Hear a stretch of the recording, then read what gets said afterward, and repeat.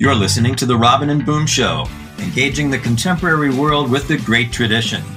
Find us on our YouTube channel, our Facebook page, or on our website at robinmarkphillips.com or wherever you listen to podcasts. Now, here's today's co-host, Robin Phillips. Hello, and welcome to another edition of The Robin and Boom Show. I'm your co-host, Robin Phillips, and I'm joined with Jason Van Boom. Hello, Robin. So, there's a lot going on in the politics of the world today, both in America and in Europe. And that's what we're going to be talking about in today's episode. Jason's going to be asking me some questions about the American scene, and I'm going to be asking him some questions about the European scene. Excellent idea. Yes. So, Robin, as usual, President Donald Trump is dominating the political scene in America. And what we've been noticing especially is about the Mueller report, the Robert Mueller report. And there's been controversy both with his submission of it, the redacted publication of it by Barr, and then Mueller's recently had a press conference. So, tell us what's going on with that. Yes. Well, the press conference, which happened yesterday. I'm not sure when this podcast will deploy, but right now it's May 30th, and I watched it yesterday. It was really a watershed moment because Robert Mueller broke the silence for the first time since the release of the report, and he gave a press conference. The Democrats wanted him to testify before Congress, but he gave a short speech at the Justice Department instead, basically reiterating the conclusions of the report, which included that he couldn't charge the president with criminality because of Justice Department guidelines, that you can't indict a sitting president. From the Justice Department, the way you do that is through Congress and with impeachment proceedings specifically. But as a kind of step back and look at the big picture, I think it's helpful to ask, what would it feel like if all of the revelations in the Mueller report, if we were hearing it for the first time, if we were hearing the facts and the charges that are in the report, if we're hearing for the first time, because it would be shocking, and there would probably be bipartisan agreement to proceed with impeachment, because after all, the report details over half a dozen crimes that the president committed. And the legal scholar Benjamin Wittes spent a week analyzing every line of the report and found numerous instances of actual criminality or attempted criminality on the part of the president. But Mueller was careful not to actually allege criminality because only Congress can charge a sitting president with breaking the law. And the way you do that, like I said, is through impeachment proceedings. But the facts that Mueller uncovered in his investigation, just taken on their own, are a huge indictment against Trump. It's like saying, I have video footage that Jason robbed this bank, but I can't actually charge him with committing a crime until there's due process. And again, the only way you can have due process for a president is through impeachment proceedings. So with Mueller having kicked the can over to the House, why is there this hesitation about proceeding to the next step? And we can maybe best understand this by contrasting it with what happened with Watergate. In Watergate, the scandal that brought down Nixon, the revelations kept building up from little scandals to larger and larger ones until eventually toppled the presidency. But in the present situation, it's reversed. Because in their hysteria against Trump, the left-wing media has been feeding us hyped-up speculations about him for the last 2 years.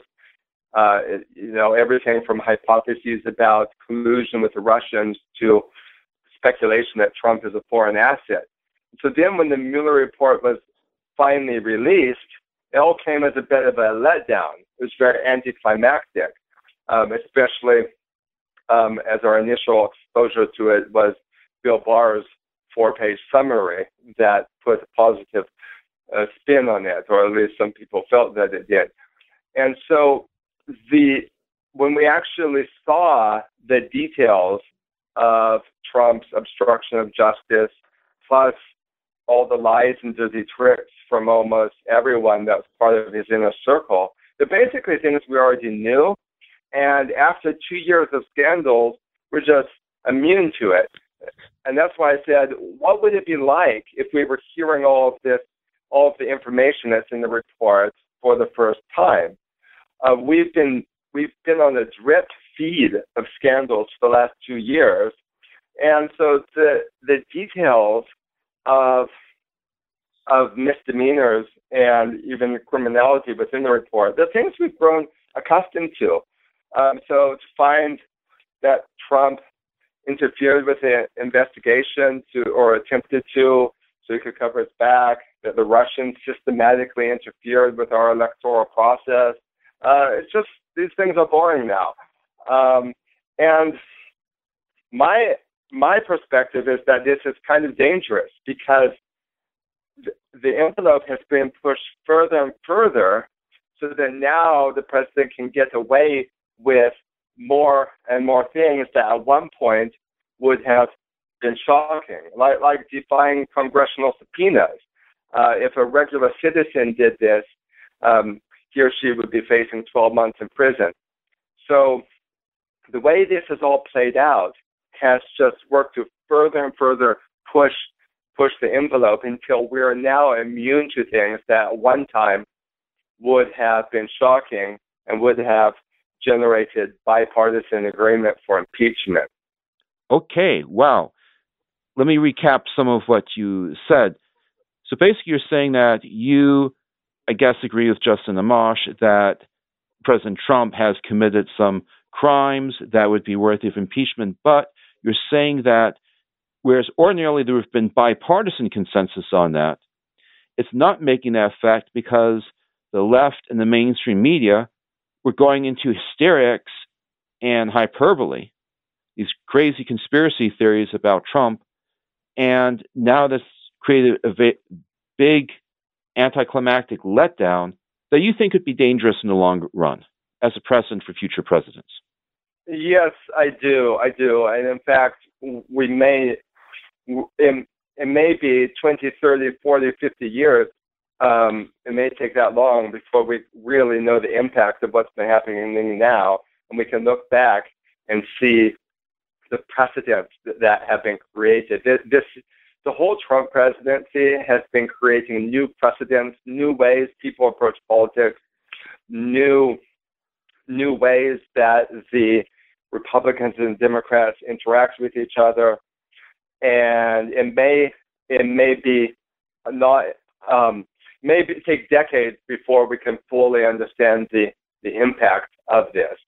But you're completely right. The effects of the left-wing media was such that when the actual facts of the case were revealed, it's just kind of like blah. It's almost a vindication. Oh yes, so Trump obstructed justice. Oh yeah, we all knew that. But he's not the Manchurian candidate. See, he's vindicated. Yes, he wasn't being remotely controlled by Putin. So the science fiction hypothesis has been nullified. So we'll let this obstruction things go forward. Robin, I'm going to make two controversial statements. I don't think they're controversial, but I think in present climate they're controversial. First controversial statement is, I am not going to comment on the Mueller report until I've read the whole thing.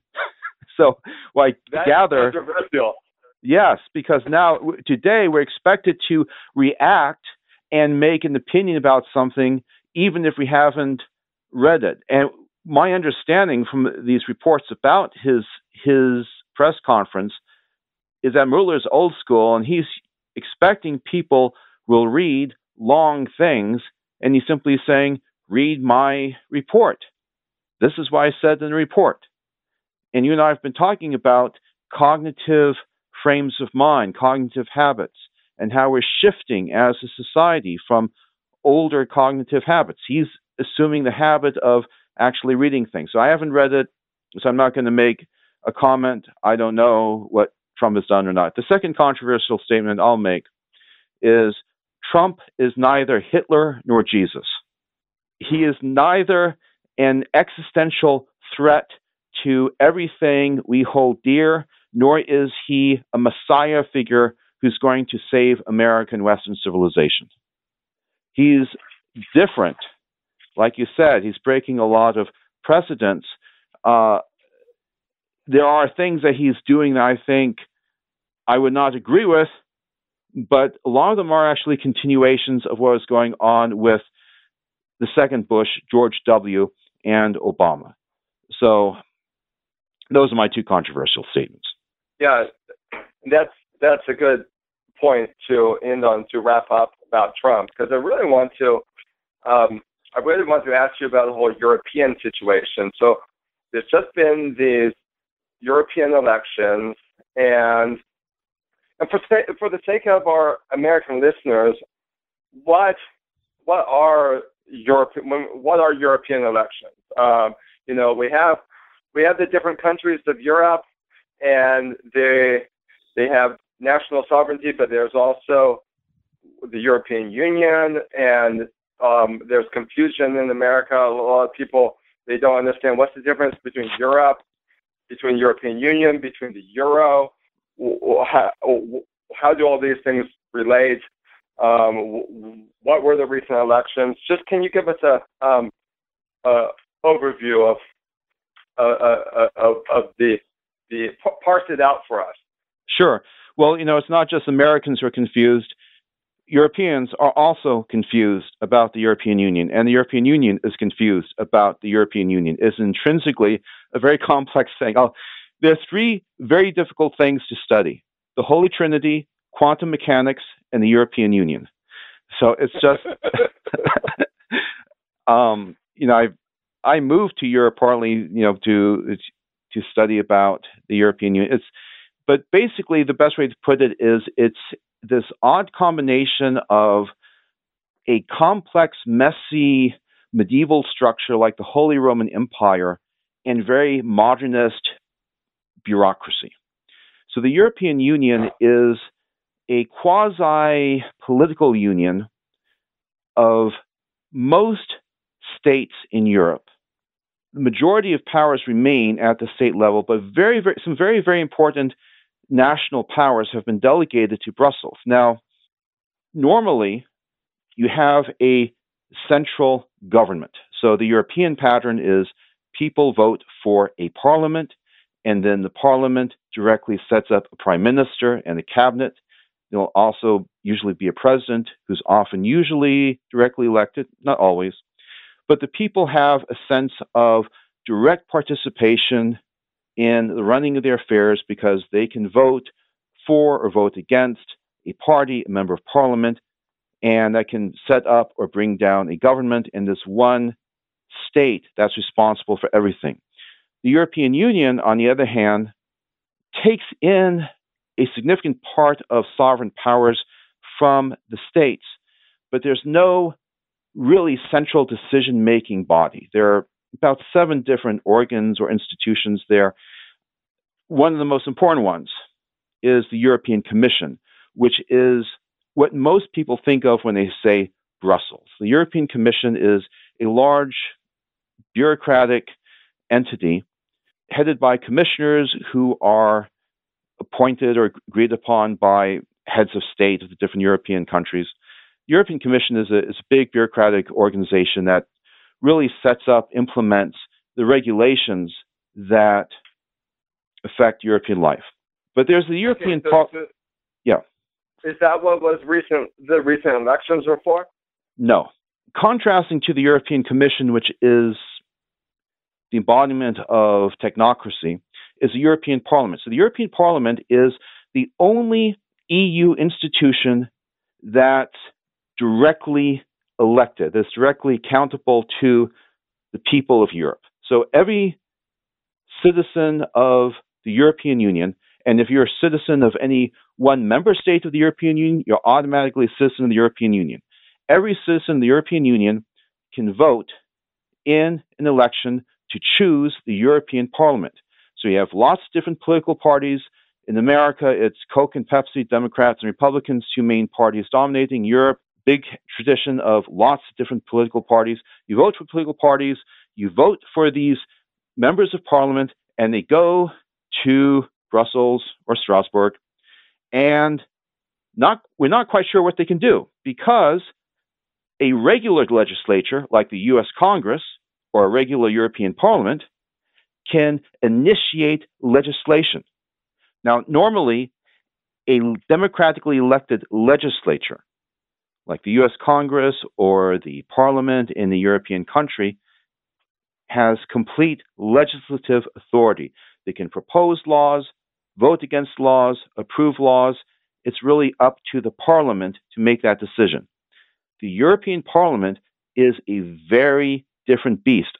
We can't get into the details right now. Like I said, the European Union is like quantum mechanics, but to make it very simple, at the risk of being simplistic, the European Commission, which is a big bureaucratic entity, it alone has the right to say, let's do this law.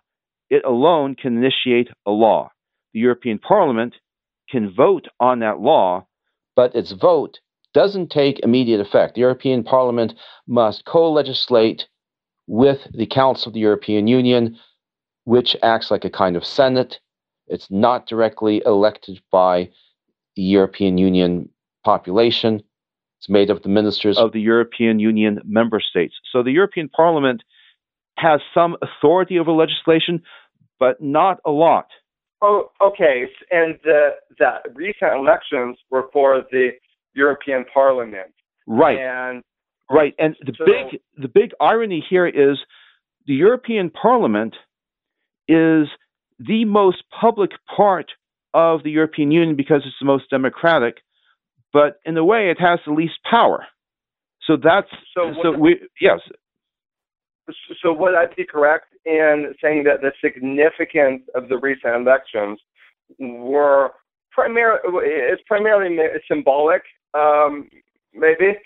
To a large degree, it's symbolic, but also, again, the European Parliament has some power, has some authority in affecting the laws and regulations that come through the European Union. It's a mixture of practical policy impact, but also theater, also symbolism. It does is a barometer of European political feeling, and then that can feed back into the national politics.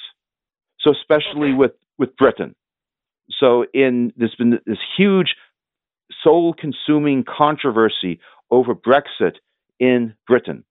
And in the European Parliament elections, the British party that did the best, that came in at number one, not the majority, about 31% of the vote, but still the biggest single chunk of votes, was the Brexit Party, founded just basically a couple of months ago by Nigel Farage. The Brexit Party got number one place. So I don't know how much power Nigel Farage is going to have in the European Parliament, but that's going to have a big effect back on UK politics. So what does a Brexit politician actually do in the European Parliament? Do they just go there and try to create self-destruction and chaos? I mean, how does that work if you're anti-EU but you've been elected to the European Parliament? I know Nigel Farage in the European Parliament is like a Zen Buddhism paradox. What's the sound of one hand clapping? What's the sound of Nigel, speaking in the European Parliament Assembly? As he's part of what's called Eurosceptics, the Euroscepticism. So Eurosceptics believe that the European Union has become too powerful. Moderate Eurosceptics want to moderate it, reform it. The more extreme ones want to abolish it. Brexit is more at the sort of extreme kind of spectrum. So what they're doing there is using, they will vote on legislation that's more in the reform direction, but it's also a platform for them to give their views about national sovereignty. And a lot of it is really playing for the domestic vote too. Yeah. Okay. So, big picture, Europe-wide, what are we seeing from these election results about how ordinary people feel about things in general? Maybe that's too broad because the situation is very different in different European countries. But are there any general trends that are revealed in the recent election? Yes, certainly there are some general pan-European, Europe-wide trends we can see from this election. Like you said, it's mostly about what's going on in each particular country. Each nation, each member state has its own approach, issues with the European Union, but there's some general trends that come out. I'd say that three of these trends are, one, that most Europeans think that the European Union is significant for them because we had a record turnout, at least higher turnout than in a lot of years. So in the last election, which was in 2014, 42% of people turned out. Here we got 51% turnout. So strong interest. Oh. Second takeaway is that, as Yates says, the center does not hold. People are disenchanted with the establishment. So the two big establishment parliamentary groups, the Coke and Pepsi, as it were, of the European Parliament, the European People's Party, which is center-right, and the Social Democrats, the Social Democratic Foundation Party, which is center-left. They, for the first time, they lost their absolute majority. In the past, those two big parties, basically the old-school Christian Democrats and Social Democrats, had the majority. They had the lock on Parliament. They lost that. They're still the biggest group, but they no longer have the absolute majority. Parties that did do well are more outlier parties, such as the Greens and the National Populist Conservatives. Also, what are called liberals in Europe, which are more like maybe you might call soft libertarians, you might call it. They also did well. So the first takeaway, most Europeans are concerned about the European Union. Second takeaway, they're upset with the establishment. The center does not hold. Third, Europeans cannot agree on an alternative to the center. Now, the national populist parties, the parties that the press likes to call far right, did very well. They did better than the past. It was a big surge, but they only got 30% of the European Parliament seats. Plus, the Eurosceptic and nationalist parties in Europe are divided among themselves. There are three different parliamentary groups in the European Parliament that represent the nationalist populist sentiment in Europe. So, okay, 1/3 divided among themselves, and so there's no consensus as to what's going to replace the center. So there's a bit of a stalemate here. Okay, yeah. Now, I suspect that as concern about immigration continues, as well as hysteria against Islam, that we're going to probably be seeing a precipitous rise in nationalism over the next decade. What's your take on that? Unless there's an economic crisis, I think that the national populist movement very easily hits a ceiling. You look in any European country, they never get a majority. They reach about maybe 30% at the most, and then they can become, at most, a junior member of a coalition government. It would take, I think, an economic crisis to really enable them to break that ceiling. And part of that is, in Europe, World War II is not history, it's news. And there are lots of people who are willing to say, yes, well, there are many different kinds of nationalism, and the kind of nationalism that Le Pen or Freedom Party of Austria or these other parties are doing, they're not Nazi or they're not fascist. But lots of other people do see things in that way. So I think that's the number one obstacle that national populist parties would have to overcome. And there are also other issues, too.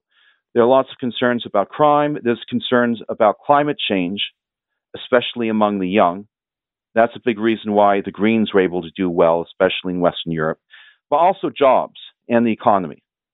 So the Eurozone is a little bit different from the European Union. Not all European Union countries are in the euro, but most are. The Eurozone puts a brake on growth. Since it's been adopted, Eurozone countries simply do not, on the whole, do not grow very well. And that's created... I'm just going to stop you. For the sake of our listeners, the Eurozone is where they have the euro currency, correct? Exactly. Let's put this in practical terms. Suppose you're going on summer holiday, summer vacation to Europe. How are you going to buy your souvenirs, your bus rides, your tickets to the museums, pay for the hotel? How are you going to do it? How are you going to compare prices? Well, there's a very easy, convenient thing for you. It's called the euro. Most countries in the European Union have the same currency. It's the euro. When you look in menus and prices, it'll be an E with two horizontal lines through it. Makes it very simple. But you go into certain countries. You go into Sweden. You go to Poland. They'll still have their own national currencies. So then...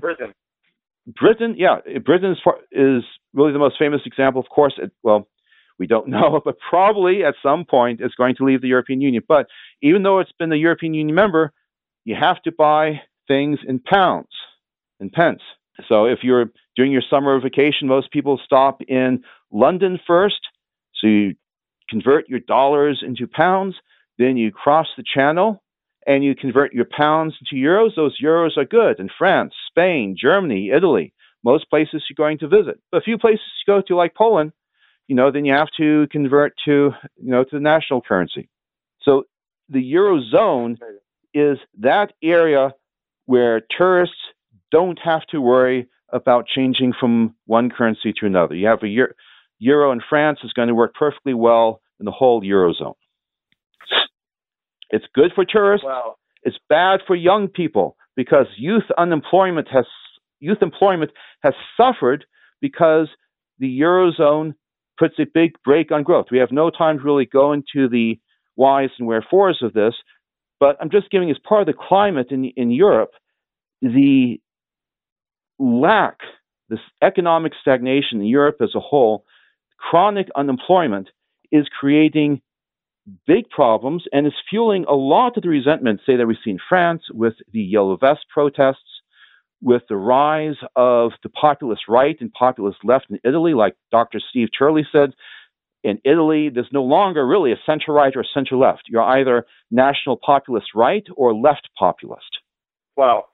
Okay. We're going to actually have to be ending, but do you have any final takeaway points about the European situation or any last observations to share? Yes. My number one advice is to beware of easy binaries, easy black and white divisions. So the establishment likes to say the choice is clear. Either it's authoritarianism or democracy. And in our conservative circles, it's usually the binary. The division is, well, either you're a globalist or you're a nationalist. And speaking in terms of the great tradition, it's really not that simple. But there is increasing convergence between European politics and American politics, and we as Americans need to really pay attention to what's going on in Europe. Thank you, Jason. Thank you, Robin. Thank you for listening to today's broadcast. The Robin and Boom Show is made possible through the generous support of listeners like you. To become a patron of the show, go to robinmarkphillips.com and select The Robin Boom Show from the drop-down menu. If you have questions you'd like to have addressed on a future episode, send us a message through our Facebook page. Once again, thanks for listening.